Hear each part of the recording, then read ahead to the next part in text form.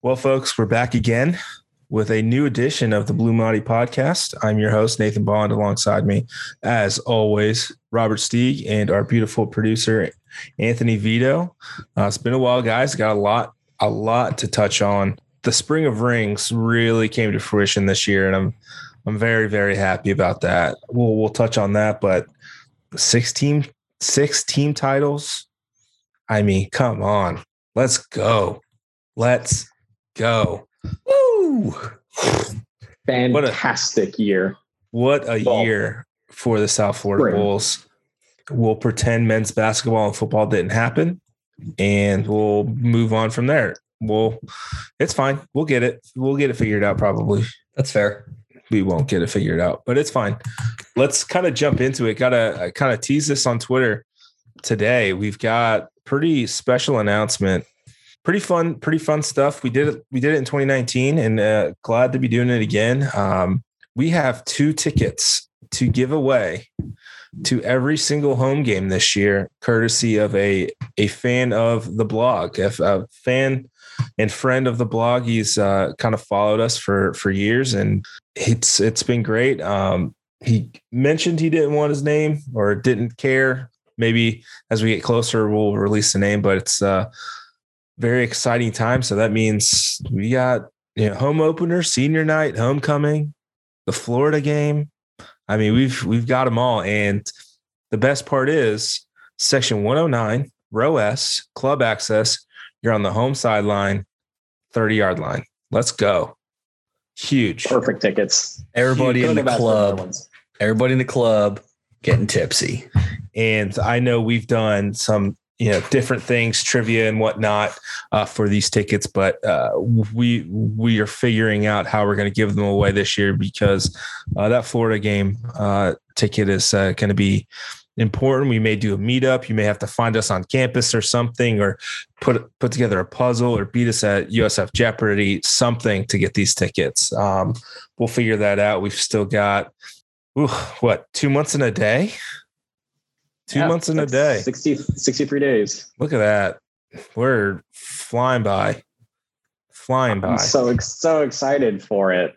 Probably like a month and a half until camp starts. I mean, geez. Maybe we'll get some media availability coming back again. Yeah, absolutely. It was fun. I was at the Leroy Selman Center last week. It was surreal. I hadn't been inside that building in well over a year. It was nice to kind of see everyone and talk to the different reporters on campus and just feel whole again almost. So it'll be a really exciting time. I'm excited, but hey guys, July 1st was a big day today. Huge day. We got a wide receiver coach officially. We've got Levante Camille being the first USF athlete to have a sponsorship deal, which I think he was he was off my board. I would have guessed Caleb Murphy, a quarterback, Maria Alvarez, maybe. She's fantastic at TikTok, but Levante Camille, first person, at least publicly, that I've seen. I don't know if you guys have seen anything else to take advantage of the newly instituted NIL rights for college athletes to make money off their likeness. I mean, we're not going to see the $20,000 that De'Aaron King got, but money is money. Go get paid, ladies and gentlemen. Go get paid. Just want to get your thoughts on. Yeah, I mean, it's still a bit of a cluster. We have no idea what's kind of going on. It's we've heard the term Wild Wild West thrown about quite a bit about this. What have you guys seen so far, and what kind of excites you, and what do you expect to happen? At least USF centric in this NIL world. Well, you obviously hit the nail on the head. Levante Camille, first one to grab, I guess, the title of signing their likeness and to this new world of college athletes. So kudos to him. And then other than that, the other two that I've seen so far today, that Mangum signed a capital executives and become what do they call a CapEx athlete.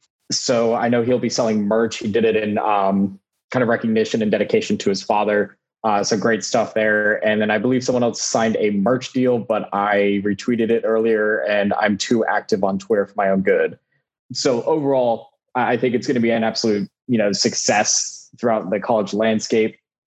Big schools, little schools. Yeah. Ultimately, it's about these guys finally being able to profit off of who they are, what they do, and the popularity around college athletics. Obviously, it's one of the biggest things in the United States. Might as well have these people benefit from it. So, we'll probably continue to see it through the next couple of weeks. I'd imagine it'll kind of ebb and flow, guys that get huge sponsorship deals, guys that are doing small deals to help out local businesses and everything like that. But I mean, it's going to be hilarious. It's going to be weird. And I am going to look forward to every single college athlete who gets endorsed and sponsored by a random podcast. And that's all you can ever ask for. Interesting.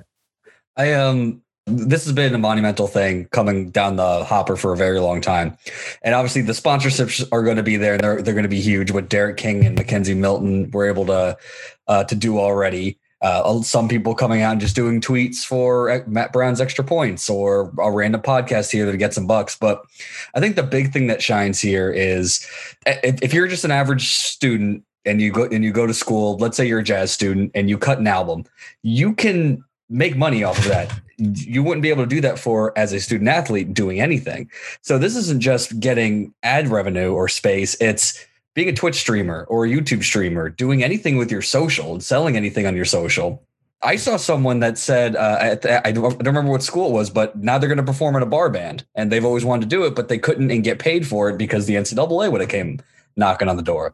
Things like that are huge that these players can now do. It's not about, oh, I can't do something very specific because the NCAA is going to be there. It's, hey, no, whether I use my football acumen or just me just trying to use my talents elsewhere or use something else to better my career, now you're able to do that. And I think there's going to be a lot of things that we didn't consider that will come out of this that are going to be beneficial. There's too many people looking at the negatives. It's like, oh, well, now players are going to have to learn to do their taxes. Well, if you work at McDonald's, you have to learn to do your taxes anyway. And guess what? All the athletic departments are going to help them. That's part of what all of these institutions are going to do and help provide. And it's an absolutely monumental way to get some of their rights back as student athletes. And I'm looking forward to what this is going to happen and how college athletics will change, because like we were talking about in the Slack over the past month, 12-team college football playoff and now NIL legislation pretty much happened in the last month. That pretty much made college football more interesting now. It's not, oh, hey, look, you're taking all of your unpaid labor, making billions of dollars, not giving them any of it, and then also only 10% of the college or the institutions can actually qualify for the playoff. It's remarkable to see what this is going to do. And I'm really excited. Even just like someone says like, you know what, I'm going to do a cooking show, or I mean, heck, just do kicking classes, and baseball, right, doing batting lessons, pitching lessons, teaching, going back to their high school and teaching their former students, or at least helping. I mean, it's huge, and more than just like, oh, who's going to get that first sponsorship from Under Armour or Nike or something like that. This goes way deeper than that. And I mean, I'm looking forward to it. Yeah, Vito, you're right. I mean, you hit it right on the head. It's opening doors for these student athletes that they didn't have these opportunities before. Michael Kelly last week just kind of harped on the common sense rules about NIL rights. A student, as you mentioned, could cut an album or have a job realistically, or do something of the sort and get paid for it, get paid handsomely for it. I know there's countless, folks who get famous in college and still go through college and make a lot of money, but student athletes can't do anything, prior to today, prior to July 1st, without, getting in trouble. And I'm okay with, there's going to be some hiccups. There's going to be, some level 1 violations or whatever. It's also the institutions have to self-report these incidents. There's going to be hiccups along the way, and that's fine. But at least USF has been working, basically since the pandemic started last March on helping these students figure out what's next, what they can't do, and help guide them through all of these things. There's only so much that the athletic department can do, but they can give them guidance and help them out. It's going to be an interesting time in the future. And, I know a lot of institutions are putting restrictions on what you can and can't sponsor. University of Oklahoma, you can't sponsor bars, assault rifles, alcohol, weed distribution, pornography. There's just some things, I guess, that they don't want done. But let me tell you, Pornhub, all of those places, they've got money to burn. And I assure you, some college athlete is going to take them up on that offer, and it's going to be phenomenal. It's going to happen. I think you just need to bank on that. Someone's going to do something, an OnlyFans, a sponsored OnlyFans. I don't even know what it could be, but it's going to happen. And quickly for us, we still have to jump through some legal hoops on our side, on the SB Nation /Vox side, to figure out who and what, and if we can even have an endorsement for a student athlete for the blog, for our Instagram, for Twitter, for anything, to have, guest appearance on the podcast every single week or something during football season. Kind of like how Aaron Rodgers is always on the Pat McAfee show every Tuesday during football season, like something like that. I think that'd be interesting, but they've got to figure it out. So that's probably coming down sooner rather than later, but it's going to be an interesting time for literally everyone involved, because we have to make sure that, we don't get the schools in trouble. I think the last thing, a fan or anyone wants to do is get this school in trouble, unless you have ulterior motives and you go to try to sponsor like maybe a CDOT Florida player and do it all wrong just to bust them. It'd be funny, but I wouldn't be nice. I do know through my own inquiries that you can't use them you can't use this they can't use this to sponsor, let's say, convincing recruits to come to the university that you are choosing. So found that out pretty quickly. What were you trying to do? Nothing in particular. Nothing that wasn't already in the Twitterverse. Talked to a few people and found out that I cannot pay our lovely student athletes to convince every single recruit to come to USF. It apparently falls into the recruiting violations. So the come to USF movement is purely going to be running through me and my endorsements. So I'll be looking elsewhere. I'm going to call Jeff Bezos to see if I can get, some of the money that he's been shelling out and get it on the moon, Just make a shirt already. It's really close to getting it done. I was talking to Thad about it last night, and he was like, because I made that tweet, and I was like, so what is the parameters around this? Because I'll gladly shout out $20 for a funny tweet from one of the USF football players. And he was like, yeah, we can't do that. They'll get in trouble for it would be considered the bagman stuff. And I was like, oh, that'd be hilarious if I ended up being a USF bagman.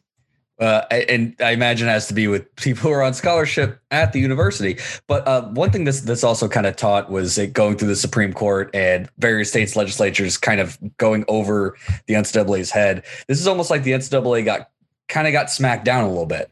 So it might be a little bit like the Wild West. So as long as compliance is involved and everything checks out, there's going to be some people who do some things like, should that be allowed? And the NCAA is going to say, we say no. And everyone's going to say, what you gonna do about it? And that'll be the big standoff. The NCAA drug their feet on this for so long that everybody else made them look silly. So I'm really glad the athletes came ahead on this, and it'll be interesting to see what happens. I'm super excited. I cannot wait for the most ridiculous sponsorship deal for a player. And I know we're talking about football, but I promise you, all of the Olympic sports, especially on the women's side, they will make money. I promise. Sidonia Prince from Oregon, who's on Team USA, she's going to make bank. I think her name's Haley Krause or something like that from Oregon, the softball player. She just graduated, but if she was still playing, she would have made bank. There are plenty of opportunities for the non-revenue sports players to make a lot of money. There's plenty of room to go around, especially, living in Tampa. There's a lot of things that you can sponsor, do, even national brands, but there's not going to be a shortage of opportunities for all the student athletes. And I know there's some wiggle room, and a donor can't directly be sponsoring a player just because of, some of the rules. So if you're a big money donor, I'd probably stay away, but you can give me the money and I'll sponsor him or something. I mean, I'll be your back, man. I don't care. Let's do it. So a quick question: which university or institution is going to see a person pay a player for their name, image, and likeness, not like something they did on the field, court, or, state of play, and then try to get the money back? And why is it Texas? Yeah, it's Texas. There's no question. Texas, some big oil tycoon booster kid is going to pay some athlete, some 4-star from like Plano, and then it's going to blow up in their face, and he's going to want that money back. And it's the most obvious thing. It's probably because they didn't sing "The Eyes of Texas" or hard enough or heartily enough, or mouth that did nothing. They didn't sing it like a true Texan would. Has to be Texas for sure. Yeah. Oh, my head. Oh my God. Yeah. I mean, it's an exciting time. We'll pass along any of the stuff that we find out, and whoever comes out of this ahead, it's fun. We got 3 on the board already. Let's keep it going. We are a very pro get players paid blog, and I'm excited. I'm excited for that to happen. Let's move on. There's some more news. USF finally hired Bobby Bentley to be their wide receivers coach. I think he's been kind of unofficially the wide receivers coach for like 4 months now, 5 months maybe. It just due to pension, retirements, transferring, all of that, because he's been around the game for a while. They had to wait until July 1st to make it official, and they made it official on July 1st, and he takes over for Jeff Scott, who coached wide receivers in the spring.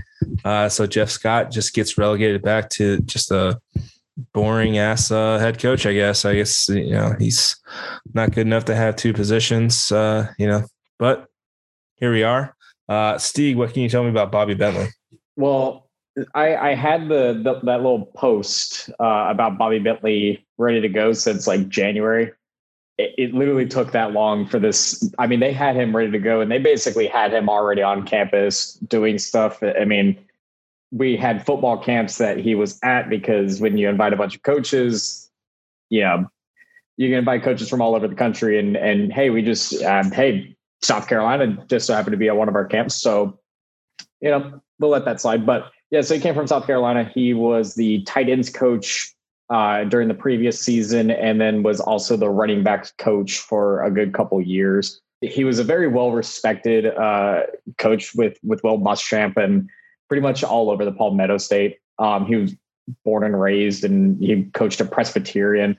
And funnily enough, when he was coaching at Presbyterian, he hired a wide receiver coach, and that wide receivers coach was Jeff Scott. So it all kind of comes full circle eventually. And they have a great relationship previously through that. And obviously they had a great year that year at Presbyterian as well, leading to more and more changes. Jeff Scott going to Clemson. Bobby Bentley, I think, won a JUCO national championship there, and then moved them up a few divisions. So he's one of the better recruiters in the SEC as well. I think he was like top 25 recruiter for a few years, according to 247, was consistently, digging his roots in the Palmetto State in North Georgia as well.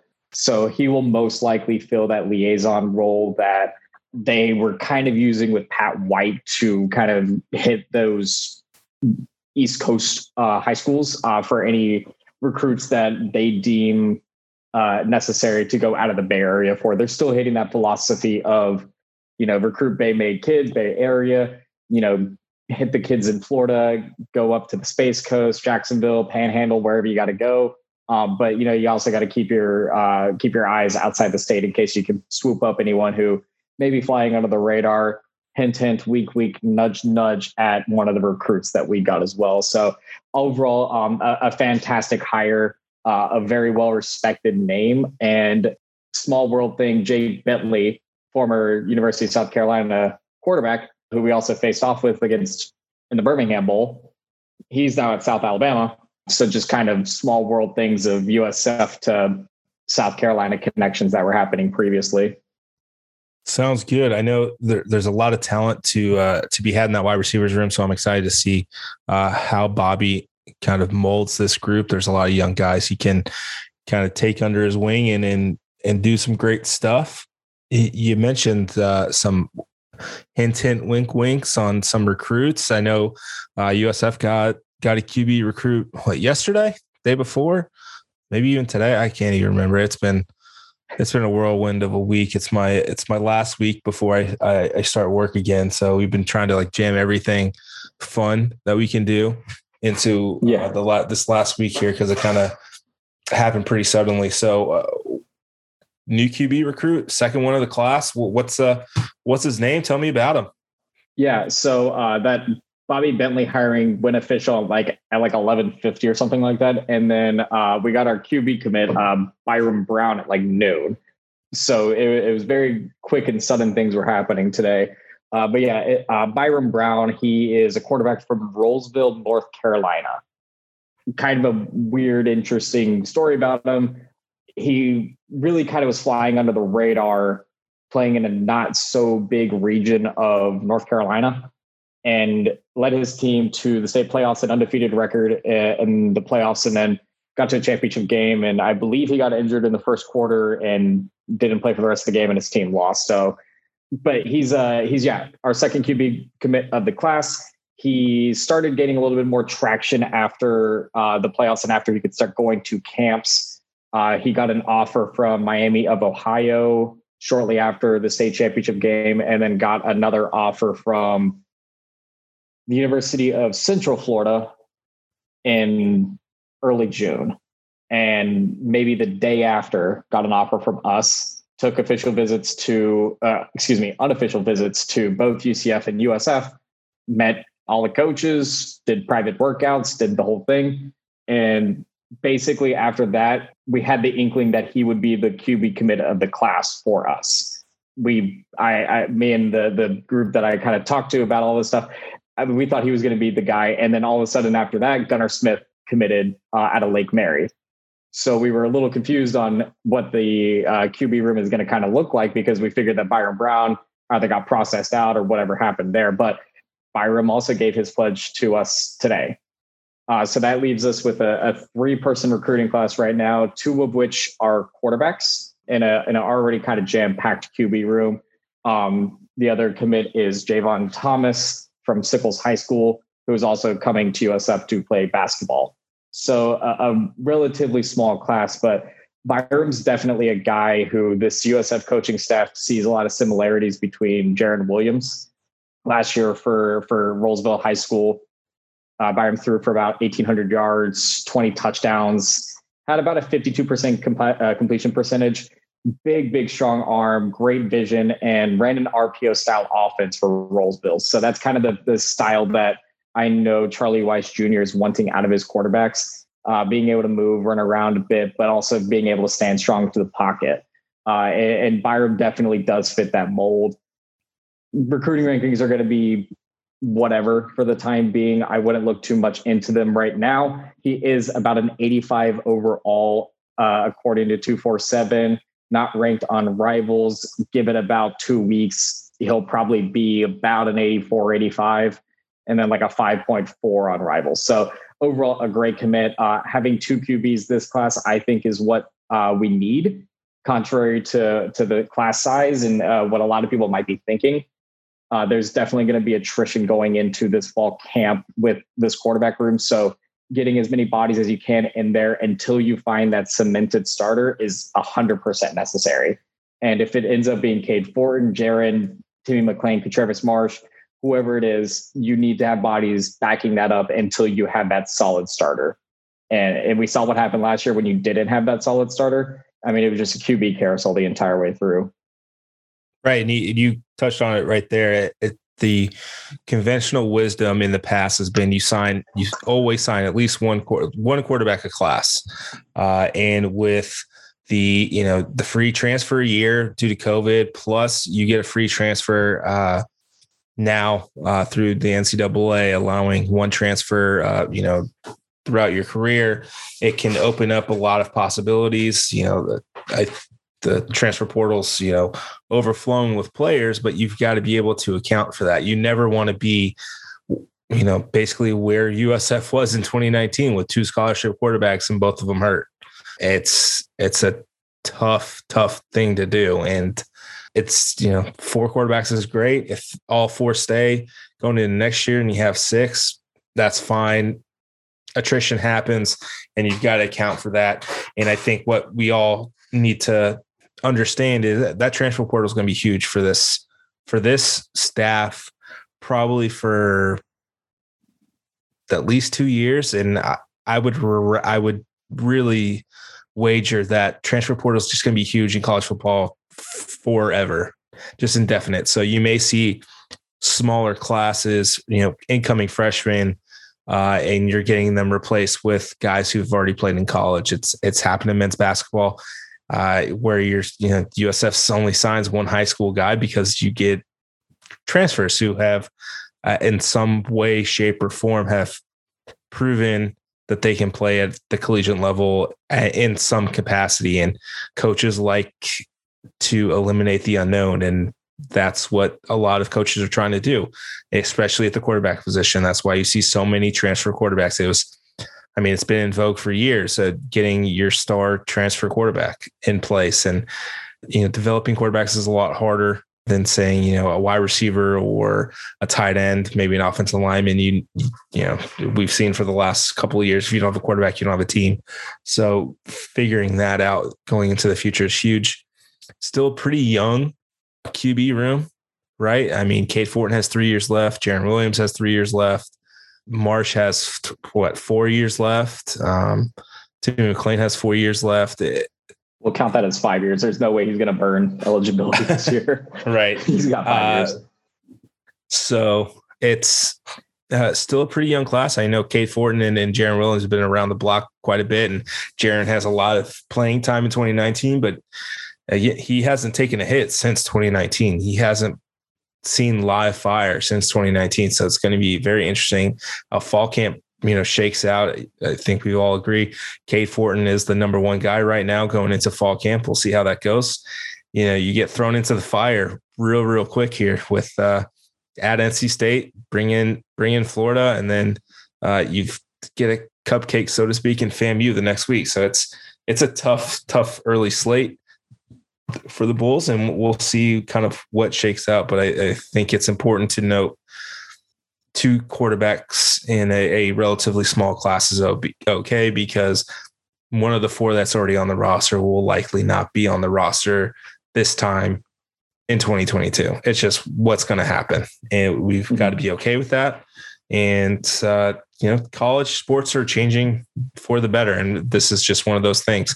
Having control of where you go and not locked into any particular place is fine. Alabama only has 85 scholarships. They can't all go to Alabama. So I think we'll be all right. And another kind of small point talking about the recruiting on the recruiting front is I've kind of hinted to it on Twitter a bit, but I would very much say temper the expectations of who and how big this class is, and just throw the ratings, throw the national, whatever AAC placement that they have, just throw everything that about college recruiting and how to evaluate it out the door this year. It was an absolute shit show last year, even with a normal class size, because of the amount of transfers in, the amount of transfers out. There was no real solid way to evaluate, whenever you get a new transfer coming in. You can't really go off their high school, stars off 247 or rivals or anything like that. So, when it comes down to it, and a lot of these schools have a lot different class sizes and a lot of different scholarships available. So where USF has what we've been estimating between 5 and 8 scholarships available for the entire class of 2022, schools like Florida State, UCF, Ole Miss, et cetera, they might be able to take a 15-person class, a 20-person class. Shoot, even some schools are going to be able to sign a full 25-person class because they have those scholarships where we don't. So Coach Scott and his coaching staff recognized that, and they were much more particular about who they were sending scholarship offers out to and who they were actually pursuing. There was a little bit of a heartache over a recent commit to UCF. TJ Bullard, he goes to Gaither, I believe, and he's the son of Titus O'Neil. USF tossed him an offer like 6 months ago. There was really no follow-up on that. There was basically no shot he was probably going to come here because evaluating him, that wasn't an option. If we had the full 25-person class, maybe would have pursued him a little bit more. Right. But because of that selectivity that we have, we can't afford to do that. They do have guys on their list that are very top of line that I think people would get excited about. And if they commit to USF, that's absolutely great. But Gabriel Dende Brownlow is not coming to USF as a 5-star. As much as I want it and I speak it into existence, it isn't happening this year. And if it does happen, I think we'll get hit with an NCAA violation because it's just, we won't sign a 5-star this year, even though the class sizes are going to be smaller and everything. But right. In 2023 and 2024, where Jeff Scott and his staff has been laying down the groundwork already, we may surprise some people. We may, get a high 4-star, get a, low 5-star that ends up, ending up being a 4-star. But definitely look for the transfer portal more this year and next year as well. Don't pay attention to recruiting rankings. Don't pay attention to who has offers to what. Mm-hmm. Oregon was offering fucking everyone this year for no reason, and none of them were committable. So right. just take everything with a grain of salt that you see on Twitter. I'll retweet offers that I see out. Maybe 10% of the ones that we have seen are actual committable offers. Right. And if I see Titus on the sideline of a USF game, we're going to have trouble. I mean, not from me. I'll get Ole Miss to take care of that, but definitely not from me. But he better not be on the sidelines again. But he's a very nice guy, which is annoying because apparently his son has poor taste in schools. But other than that, he's fine. Let's move on, guys. Let's get into our yearly Daily Stampede Awards. It was a fun year. We sent them out last week. We had them basically ready to go for like a month, just about a month, and then some not very good team kept winning, and we had to keep rewriting, and then we had to keep rewriting again, and then we had to finally put a cutoff and like, all right, we got to get this done. And it's been interesting. It's been a fun few weeks. Since May 1st, it's been a lot of fun. Let's kind of get into it. We'll go through the awards. I know we kept it to a sentence, max on the story, but we can expound a little bit. It's just the 3 of us, not the 8 that were voting here. Let's, kick it off. Best team, a lot of different choices. I think women's basketball basically ran away with it. I think Colin was the only one that picked baseball to be the best team, given their run in Clearwater and Gainesville and giving Texas a run for their money in game 1. Vito, best team. You picked women's basketball. What made them the best team this year at USF? I did mostly. So I'll find it funny when we put the call for the Start TDS Awards was May 23rd. So that was the weekend. That was the Monday after the ECU, right before the American Athletic Conference tournament.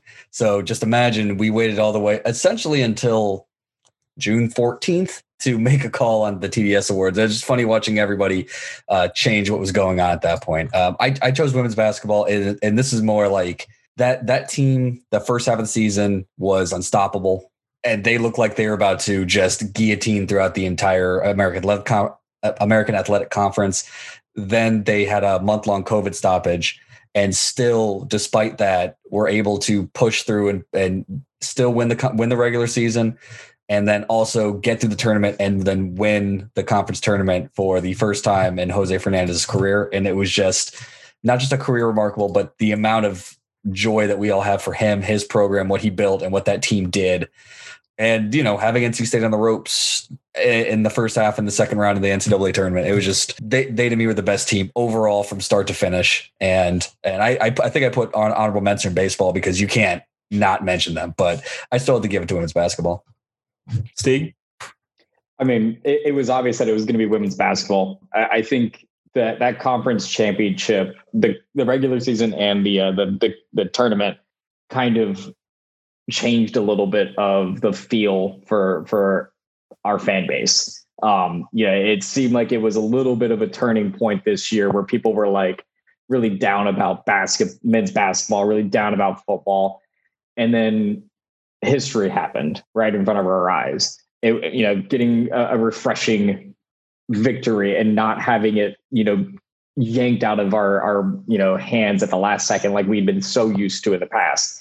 That last second shot that UCF had against us that rimmed out, I think Colin said it like 9 times out of 10 in years past that goes in, and it's just the most gut punch thing you could ever ask for. And hey, welcome to becoming a USF fan. This happens every week.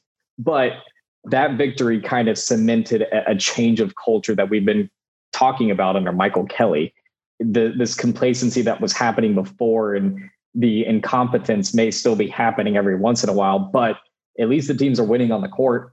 At least the teams are putting up conference championships and putting up competitive records and making history for the first time. I didn't put an honorable mention, but my honorable mention probably would have been women's soccer. Not necessarily because of the dominance and kind of the quietness of an 8-game regular season, but Cindy Martinez in goal was just unstoppable. Cindy Nacello up top becoming the offensive player of the year for the conference, and then making a pretty good run in the tournament as well. It was just a commendable effort, and having Denise Shield-Brown continue to come back after that UF scare just made me feel a lot better about the future of that program going forward. It's definitely, they're going to be a team that's going to be dominant in the American for a while.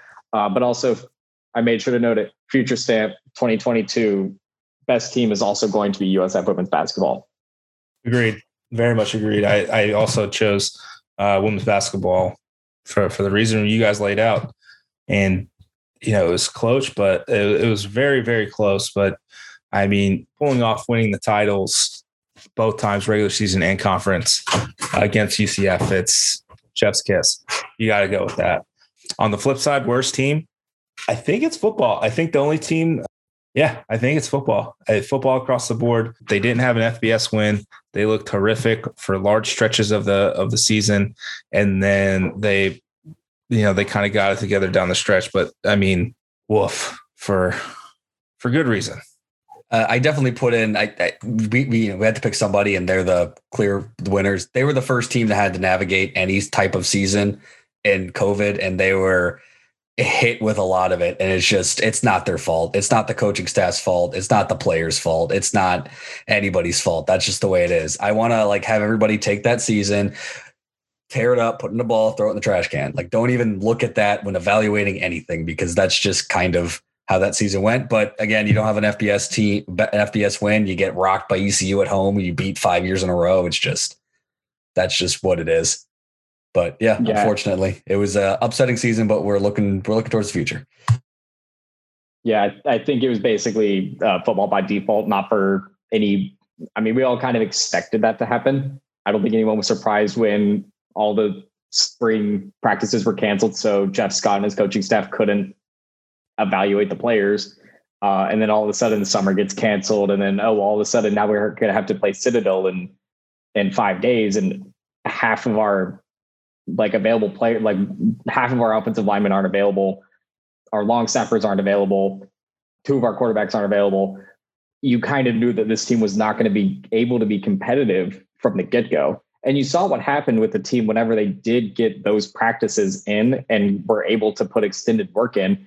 And they did have a good few showings against Memphis, against UCF. But I mean, ultimately, when your team is not able to practice and you're traveling, what was it, 77 guys to Houston, when you're normally traveling Less. The travel capacity is 70, and they were traveling like 57, I think, at one point. I mean, they were traveling in like walk-ons. Like, you're telling me that a bunch of walk-ons who didn't even have Division I offers are struggling against FBS opponents? I'm shocked. But yeah, I mean, by default, they had to be the worst team. They'll get better. Like Vito said, throw that season, toss it in a trash can. It, for lack of a better term, it didn't happen. Yep. Best male athlete. A lot of choices here. Us three had three different people. Steve, you went with KJ Sales for his off the field contributions. The Unity Walk. After the protests in last May after George Floyd's murder, and he did a lot of stuff. He did a lot of good stuff off the field, on the field that didn't really matter. I mean, part of the worst team, and that kind of happens.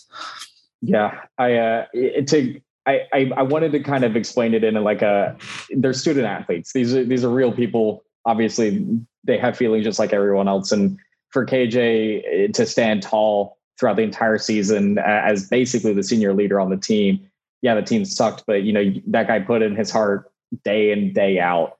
And for all the work that he did on the field, he was probably putting triple the work off the field to try to better the community around him and continue to do that to this day, working with Mayor Castor and other leaders in the Tampa Bay area to cement his legacy here, not just at USF, but in the Tampa Bay area. They're student athletes. I leaned more on the student part of the equation there. And Vito, you put the freshman All-American third baseman here. Yeah, Carmine Lane. So before baseball went on their tear, Alvin Bergstrom was my male player of the year. Very well deserving. But I wanted to go a different route. Just when I was writing the roundups, especially the last month of the season when he started hitting leadoff, his name was always popping up. First in batting average, first in RBIs, third in home runs. He started all but one game, and that was in the first series of the year. Him and when Drew Brutcher got hurt, he took the mantle, and it was the catalyst of this team. Freshman All-American. There's so many freshmen, sophomore in the end. The funny thing is, the last podcast that we did, we talked about how young they were, and the fact that they got this experience this year in the way that it was, I just felt like he deserved it. He definitely turned it on at the end there, and I that's why I ended up choosing him. Yep, and I stayed with baseball, and I picked Jack Jasiak because from May 7th to June 12th, he allowed 5 earned runs in 6 outings. That Tulane outing in the conference tournament was one of the best pitching performances I have literally ever seen live. And I've seen like Verlander pitch against the Rays and kind of shut him down. Like, it was just, he was dotting it. I think he retired 18 straight at one point. That was just an absolute epic performance by him. And he's only going to be a sophomore. So you get him for one more year before he gets drafted, most likely. But that was a lot of fun to watch that run, and we'll get into that run a little bit more. Shout out Jared Eaton. He was also mentioned. Hit 369 with 10 runs and 9 RBIs in USF's 11 postseason games, and I mean it was like clockwork. He was good for a double down the right field line probably every 4 at bats. So it was nice to see. Best female athlete. Everyone but Stieg picked Georgina Korich because wanted to be different. I mean, women's soccer still wins the conference tournament without Sydney Martinez. USF softball wins like 3 games without Georgina Korich. You picked wrong, and that's fine. You just wanted to give someone else some attention, and that's perfectly fine, but you're wrong. Wanted to give love to other sports. I knew everyone was going to pick Korich, so I was like, you know what? I can't not give credit to Sydney Martinez for the job that she did stonewalling the entire conference the entire year. They probably do end up winning all those games, but hey, it's something different. Got to show love to the soccer girls. It's something like starting 5 straight. The first 5 games were all shutouts, including a tie against UF. Pretty silly to just look at those stats. Didn't give up more than 1 goal except against Texas A&M in the round of 32 in the tournament. But That's great. Cork got hands down. 15 shutouts, 4 no hitters. Grow up. You picked wrong, and you're wrong. You need to stand there in your wrongness and be wrong. I'll shower in it tonight. Good. Best coaching job. It was a 2-person race.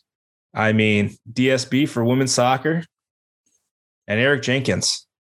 I mean, that was it. What Eric Jenkins has done in 2 years here has been absolutely nutty.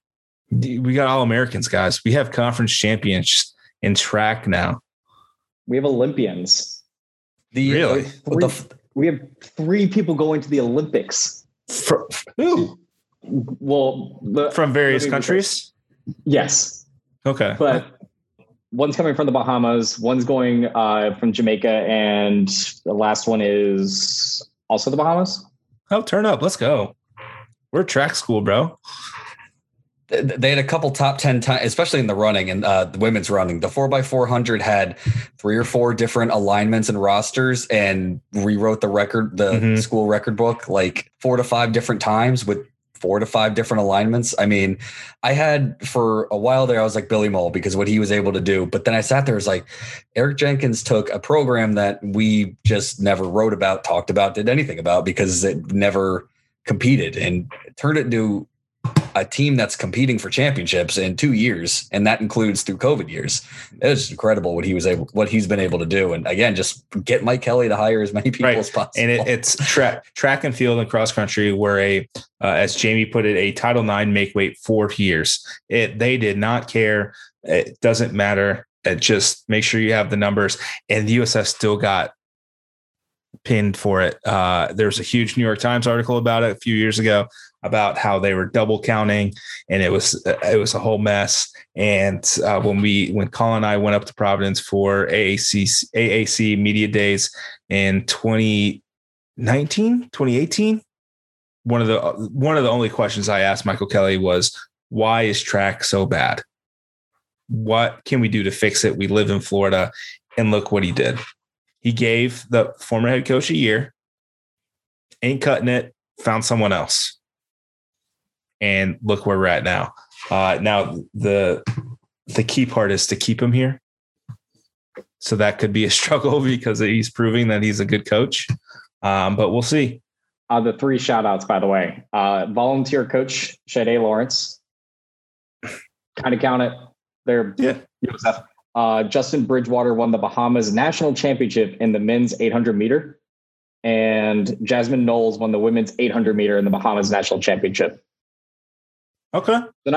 So two runners won a national championship for their respective countries. Let's go. My goodness. Keep it moving here. Most surprising team is baseball. Jamie picked women's soccer for losing Evelyn Vienne, which I get. But what baseball did was incredible. We will always remember the Drew Butcher homer in game 1. Doesn't matter that they lost. That was the most epic thing that I've ever witnessed a USF player ever do. And I've seen Quentin Flowers juke the entire UConn team for 50 yards for a touchdown. I've seen Mitch Wilcox moss a future 2nd round draft pick. I've seen, you name it, I've seen it. I mean, Amar Jackson, 3 ways, scoring 3 different ways. Quincy Redo's shot 3 against SMU. I mean, but what Drew Butcher did in that moment after not playing for, basically 2 months, coming in as a pinch hitter in the regionals, coming up clutch. I mean, he never hit the ball soft. He had a clutch double in one of the regional games, and then coming in with just an absolute mammoth blast to quiet that Texas Stadium will go down in USF lore forever. But it's comes back next year. He was only a freshman, like a true freshman. Oh, I'm so excited for this team. Yeah, I mean, it was baseball. That's it. That's what you need to know. Going into part 2 here of our awards, the most disappointing team, men's basketball. high expectations. They had everything going for them. They basically brought everyone back. They had to figure out how to replace Quincy Verdue, and they never quite figured that out. Alexis Yetna was just not quite Alexis Yetna. And then Tom Herron happened, and the investigation happened, and everything went south after January 12th. And here we are, basically hitting the reset button with the same head coach. And I feel okay breaking the news here. 2 new assistant coaches. They've already found them. It may take a while for them to officially announce, but Jason Slay will, from what I understand, will take over for Scott Wagner's, who will not return. And Larry Rowe, I believe is his name. Louis Rowe, excuse me. Louis Rowe will take over, will be Tom Herron's replacement. So they still need a director of basketball operations from what I understand. But here we are. We've got 2 new assistant head coaches. Jason Slay just followed Stieg on Twitter. And so there's that. Interesting tidbit. I knew about them a couple days ago, but figured why not drop some knowledge here. I mean, what can you say? The men's basketball, you guys can go off on men's basketball. Whatever you guys want to say, go ahead about your feelings, how the investigation turned out. And this is kind of get it out and we'll move on from there. I learned a lot about the last 2 years of USF men's basketball in the last 2 months. And it's shocking, yet understandable, yet disappointing, yet somehow optimistic at the same time. Yeah, it obviously none of this was good in the initial side of things. When you have all of these guys transfer out, despite what everyone's opinions are about the transfer portal, especially in college basketball, having essentially your entire team, sans 2 players, transfer out is not a comforting feeling. Sometimes you may be cutting some guys who may not be getting much playing time, or some guys are looking for greener grasses and more playing time. And, you have a guy like Justin Brown who wanted to reunite with his teammates from high school one last time at UAB, going back home. So, there's various reasons that these guys can transfer, in all power to them, and full respect. And I'll be rooting for basically every single one of them, because they all left mostly on a positive note. There were some reports and rumblings about most of these guys wanting to transfer out the year before, but then the COVID stuff happened and it kind of limited the scope of possibility for them to be able to transfer. So that's prior to the season, which when we all started kind of watching the games and started noticing the lack of effort and not a lot of effort plays being made, and the overall disappointment, it kind of made an understanding of why this team was so disappointing. There was just not a lot of heart and push from either the coaching staff, the players, a lot of disconnect possibly on what was wanting to happen. And then the Tom Herron stuff came out, and it made it so much worse, because you hear racially charged and you see 9 transfers and you're like, all right, we can meld 2 and 2 together and run with that idea of why these guys transferred, and the toxic environment that could have been happening at USF. Thankfully, the independent review came back the way it did. And we'll see what's in store for the team in the future. I think the transfers that they got were pretty good. They're going to fill a role. Obviously, plenty of playing time to go around with as many holes on the team as there are. Hopefully, with these 2 new assistants, the coaching style changes, because frankly, I don't think you're going to be able to compete and draw fans and really instill confidence in this rock style fight defense that Brian Gregory loved to play. If you bring in these 2 guys, maybe there's a possibility we might have a more athletic playing style. Looking at the guys that we brought in, it definitely seems that way, that it's going to be a more athletic team going forward instead of just this super defensive heavy team. But guys still have to make shots. Defense still needs to get played. Guys need to get open. We need to limit turnovers. I don't know what the future has for that team. Anyone who is giving any estimation on USF basketball next year is sorely mistaken, because no one knows how good they're going to be or how bad they're going to be. Yeah, you're not going to get a guarantee USF won't be the last tweet from me this time around. There's way too many moving parts. We got to figure out how, only 3 players coming back from last year's team, how they gel with the new guys, how the fallout of this kind of still takes place. I mean, there's still going to be some lingering issues there. So we'll figure out kind of what happens and move on. But it seems like Brian Gregory and the university did the right thing, reported the one occurrence that they knew about immediately and got it taken care of, opened the investigation, and this is the result. Don't be a dick. I mean, it's not that hard anymore. Just don't say stupid shit. I say stupid shit all the time, but don't say racist, stupid shit. Just, it's really not that hard anymore to not be racist. Like, you have to actively try at this point. Shouldn't be tolerated. It's not at this point. They took care of it. They did what they did. Again, before they had a COVID break, a month-long one, just like women's basketball. Before it, they were competing and looked pretty darn good. In that, I don't want to say pretty darn good, but they looked like they were competing. They come back and they're not. So there's a lot of things that we don't know what happened, but it is what it is. A ton of people went in the transfer portal, and they built essentially a brand new team outside of 3 guys. Actually, it's 4 guys because Mark Kalea is still there. Yeah, that's who I was counting. Mark Kalea, Jameer Chaplin, Caleb Murphy. Russell Chua. Oh, I forgot about him. It's funny that I remember the walk-on. Mark Kalea. It's funny I remember the walk-on. I only remember because I looked up the roster. I was like, okay, let's see who we have here. But I guess we'll see. We'll see what happens. And I still like Brian Gregory for the time he came to the patio and we had a good time. So we'll see if this is a blip on the radar and they can move past it. But at least it seems like they did the right thing. Yep. Moving on. Best game. Stieg, you picked the AAC tournament win over UCF for baseball. I mean, that's a game USF loses historically. So I understand the pick there.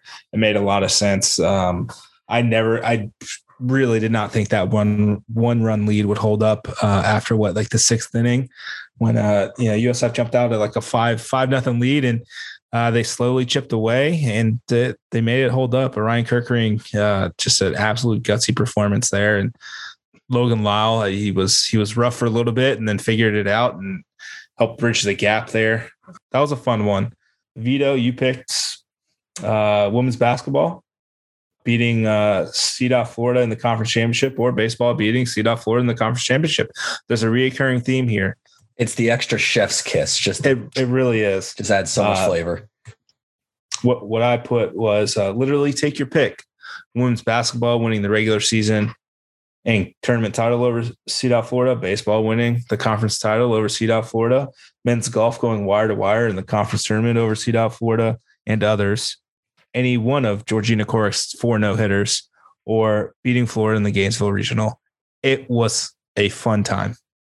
It was a fun time to be a USF fan, and we've got to enjoy it. And there's going to be more to come. I mean, you don't typically have that many best games to pick from, especially when there's so many titles to pick from. So it's been a lot of fun. Worst game. Steve, you had a pretty interesting one. Yeah, it happened kind of under the radar, and it was the USF match against UCF early in the season. Ashley Fisher has done a phenomenal job with the USF tennis program. It essentially was a 6-year dynasty of conference championship after conference championship, producing singles champions and doubles champions throughout the entire thing. And then we got leapfrogged by UCF pretty astoundingly. I don't know what they put in the water over on the stupid tennis complex that they have up there. I think what happened, it's like with men's golf, SMU got an influx of money into men's golf. And I believe UCF also got an influx of money into men's tennis. And that's what you're seeing. It's why, SMU, I think Bryson DeChambeau is played at SMU. It's like those, you get those kind of guys, right? And I think that's kind of what happened at UCF, and they were very, very good this year. And the terrible thing is they're going to be really, really good next year. And I'd hate to say it, they're probably going to compete for a national title because they just signed like 3 guys that are like competing on like the tennis tour. It's ridiculous. But I mean, people looked to that USF Notre Dame game and USF was out of the picture in the first minute. We knew USF was going to be overmatched by Notre Dame, but for us to just get absolutely just leapfrogged and then trounced by Central Florida, it was none of the matches were close. Nothing good happened in the doubles match, any of the singles matches. I don't think they won a single point, or I don't think they won a single game on any of those courts. I think they won maybe one on doubles, and that was it. Like wire to wire, just crushed us. Thankfully, no one pays attention to college tennis except for me. So there you go. That flew under the radar. Doesn't count. Vito, you had a pretty heartbreaking one too. Yeah, I said football versus ECU. The Notre Dame, they just scheduled that game. It was the week. It was one of those things like that was going to happen. That was going to be what it was. And again, they competed in the CFP. So here you go. But mine was football versus ECU. It was a home game. It was a night game. We've beaten ECU 5 straight years prior to that, and they just got walloped. And it wasn't like ECU was a surprise team that turned it around and was competing for the conference. They only had 3 wins. So it was just, seeing what happened there. And then it was just one of those games where you knew it was going to be a long year after that. And again, it's fine.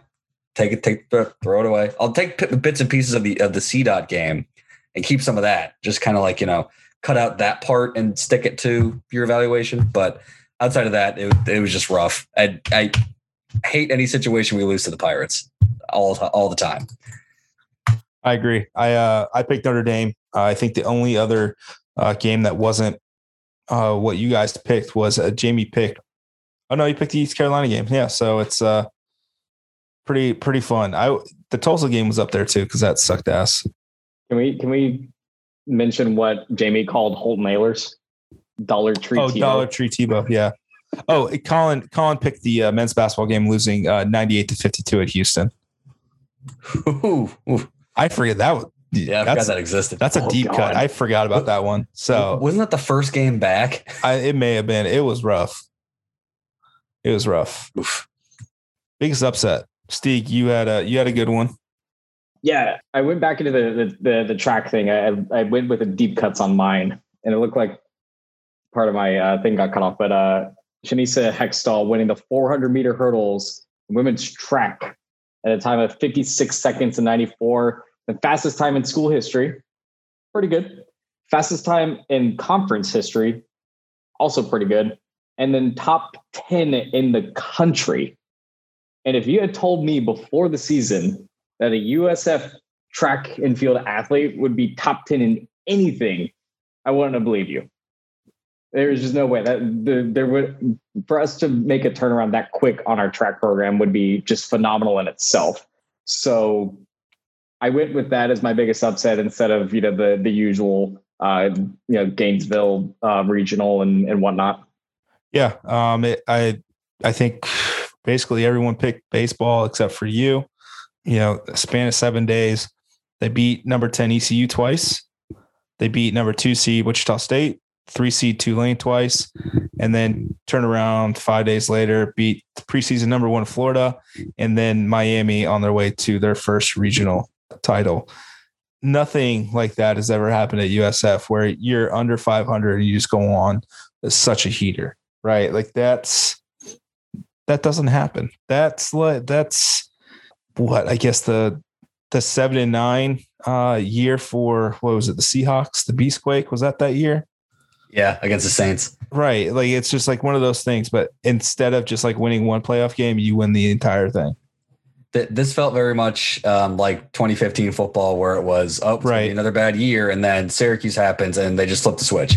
And it just seemed like they flipped the switch that last month of the season and they just carried it. And yeah, we keep talking about, hey, what's the comparison? It's like, I don't think there is. That was absolutely incredible. And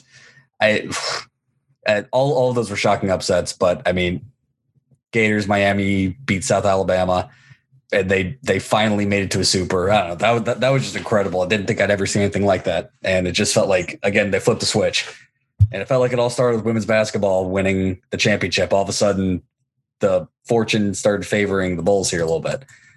And they ended the season number 25 in the rankings. I'm sure they're like, wow, you guys are barely over 500. Well, we got to put you somewhere. You're made to the Sweet 16 essentially. But yeah, I imagine that's the first time they've ever ended the season in the top 25. I mean, we'll do some stat running here, but I don't imagine any other season they would have. Yeah. There's probably some stupid college baseball poll from like the 1970s that was like just ranking the schools in the Southeast that USF found their way in because they misspelled Florida State or something like that. It's in the NCAA record book, so it counts.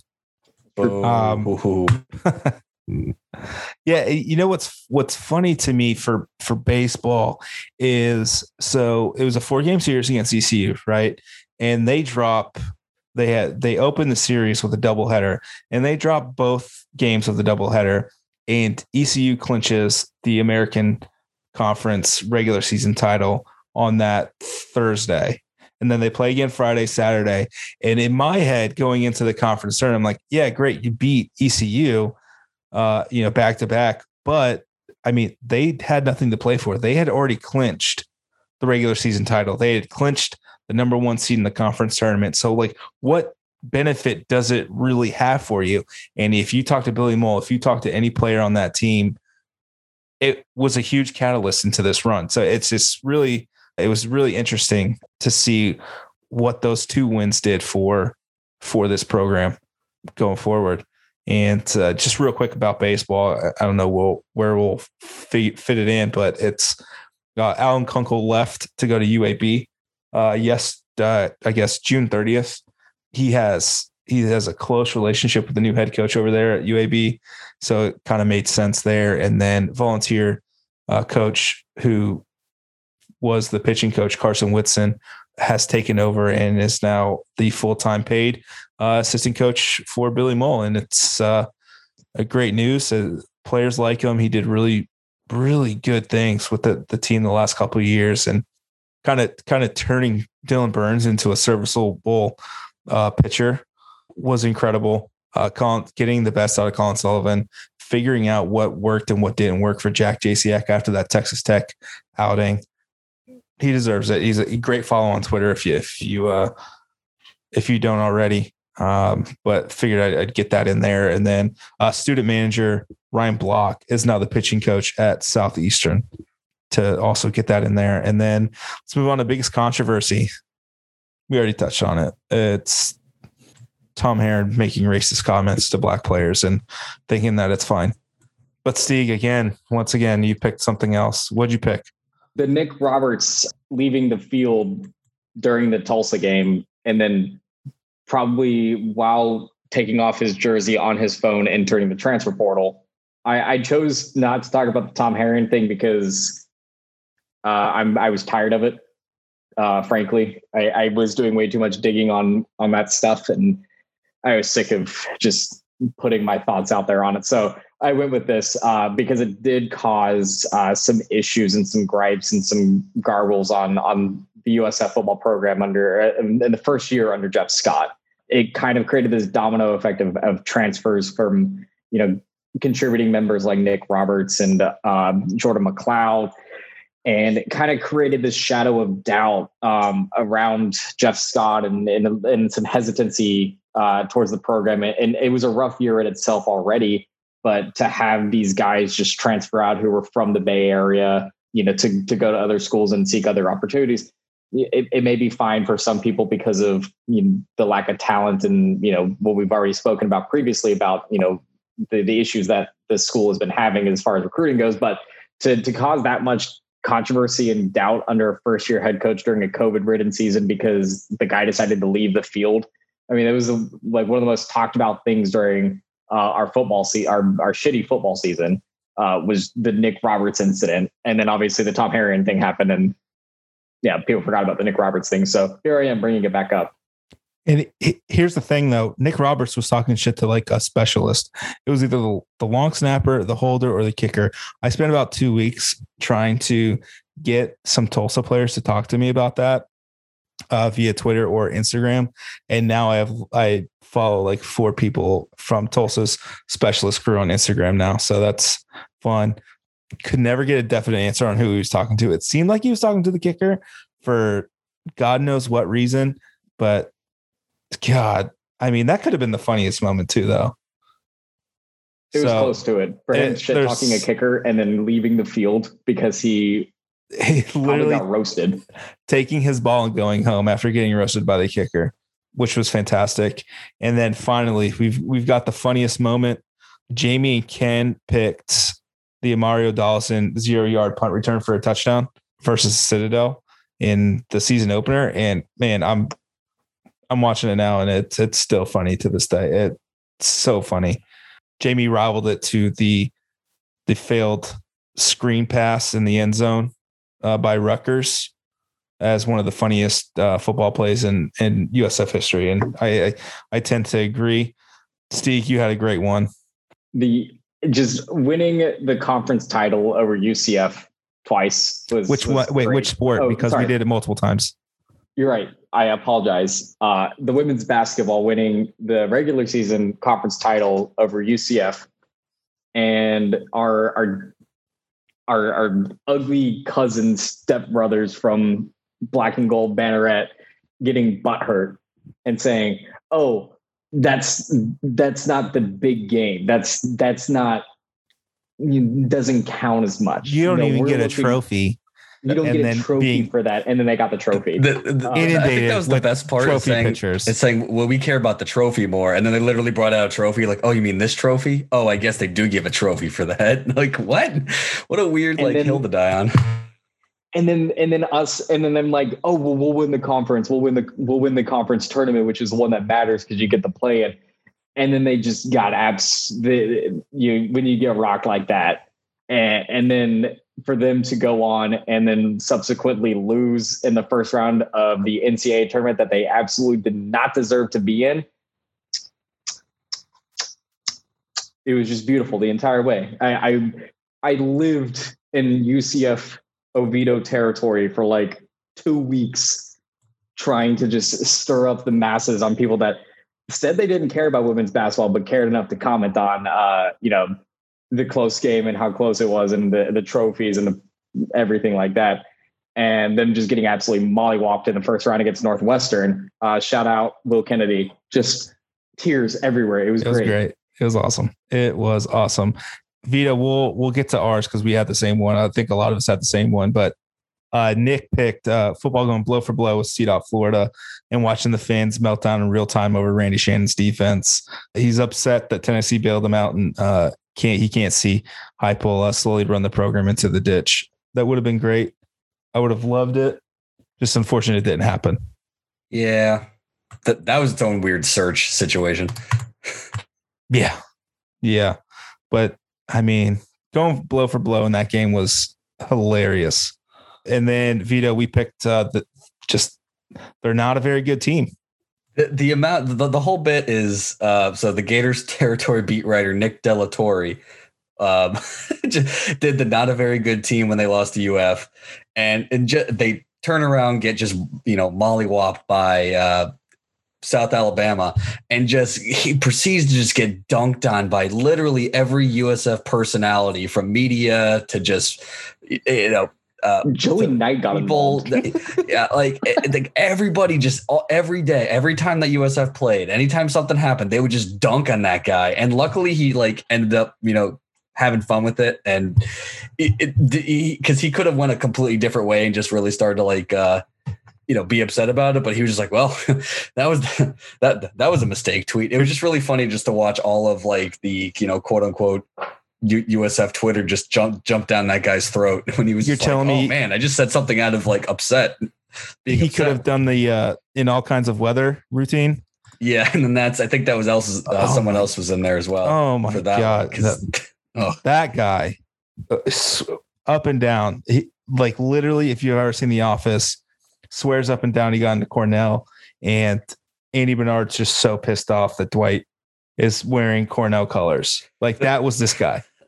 The funny thing about that is he just kept going on about it. And I was like, oh, wait, so you're not even you're just like a Sidewalk Gator fan. And now you're talking about how you're an Ivy League. It reminds me of that one guy in the from CDOT that said like, hey, let's go to this parking lot and check each other's bank accounts to see who's more successful. Like the amount of absurdity it takes to like say those types of things on the internet. Like, what are you doing? Who cares? He also was like, he got so frustrated that he started talking shit about football and he started this receipt log of people talking shit about him that he is going to go back on into that list after the football game, supposedly when UF just pantses us, and he's going to talk shit about that as if we don't already know what's going to happen. like, brother, we know you guys are going to mollywalk us whenever you come here. That's fine. You were the preseason number 1 team and national title favorite, and you had all of these articles written about how your team was going to win the national championship, and then you lose to us. And to the number 4 seed. And then get embarrassed by South Alabama not even 12 hours later after you said it was the most embarrassing loss of your life. Just and you know what? It's fine. You had a bad series. It happens. But like after the fact, go ahead and say, well, the best team in that regional didn't win. It's like, but huh? that doesn't matter. God. Why are you still trying to dunk? Anyway, that was a hilarious moment because I think everybody in the USF Twitter sphere was on the same page, just like dunk. And then everybody. An underrated part of it was he didn't go to Penn, he didn't go to Cornell, he didn't go to Florida. He was like, he went to some school and he was very braggadocious about how people wouldn't be able to even spell his school's name. Hey, he like shitted on our education because someone spelled it wrong. Bitch, okay. He was like, oh, I wouldn't expect USF fans to know how to spell Gregorian University in Pine Rock, New Jersey. Like major. My girlfriend goes to a different high school. You don't know her vibe from this guy. Shout out to Senator Giggity, who just kept egging him on. Oh God, that was hilarious. Yeah, so those are the awards. I wanted to kind of expand upon it and kind of touch on some more things. That's not just like a sentence or two. Just a very, very successful season, and I want to wrap this up with just the amount of awards USF had this past season. Let me make sure I've got everything correct. All right, so here we go. You ready for this? It's gonna be interesting.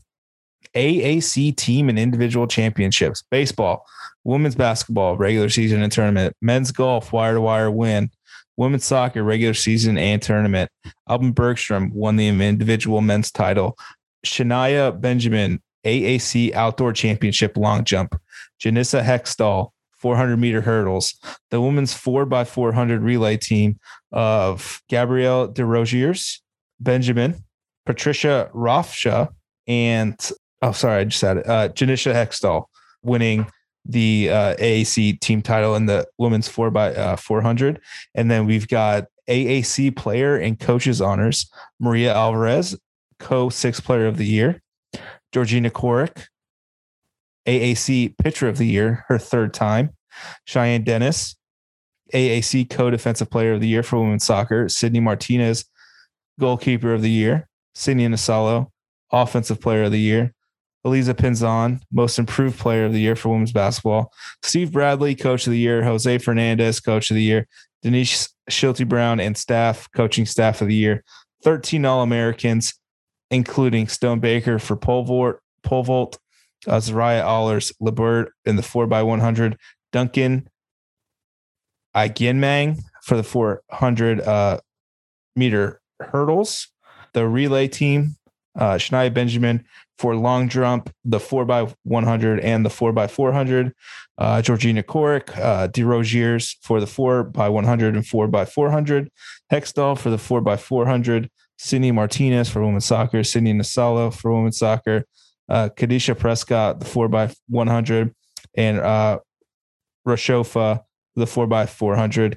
And then Drew Brutcher, freshman All-American. Carmine Lane, freshman All-American. Hold on, I got to turn the page because there's more. I lost count at 48 accolades. Yep. Let's see. 9 national postseason appearances. Baseball, Gainesville Regional winners. Austin Super Regional. Women's basketball, shitty seed, 2nd round. Men's golf, women's soccer, 2nd round. Softball, men's tennis, men's track and field, women's track and field, sailing, top 25 ranked teams, baseball, women's basketball, women's soccer. Let's go Bulls. This has been the Illuminati podcast. Go wait, Bulls. Nate, one more. What? There was one more. Cheerleading co-ed national Cheerleading champions. co-ed national champions. Over. Let's go. Who came in second place? Who came in second place? I believe it was Reedy Creek University Golden Knights. Yep, there it is. And with that, this has been the Illuminati podcast, signing off for all of the champions at USF this spring. Go Bulls. Go Bulls, and welcome to Champa Bay. Go Bulls and come to USF. Yes.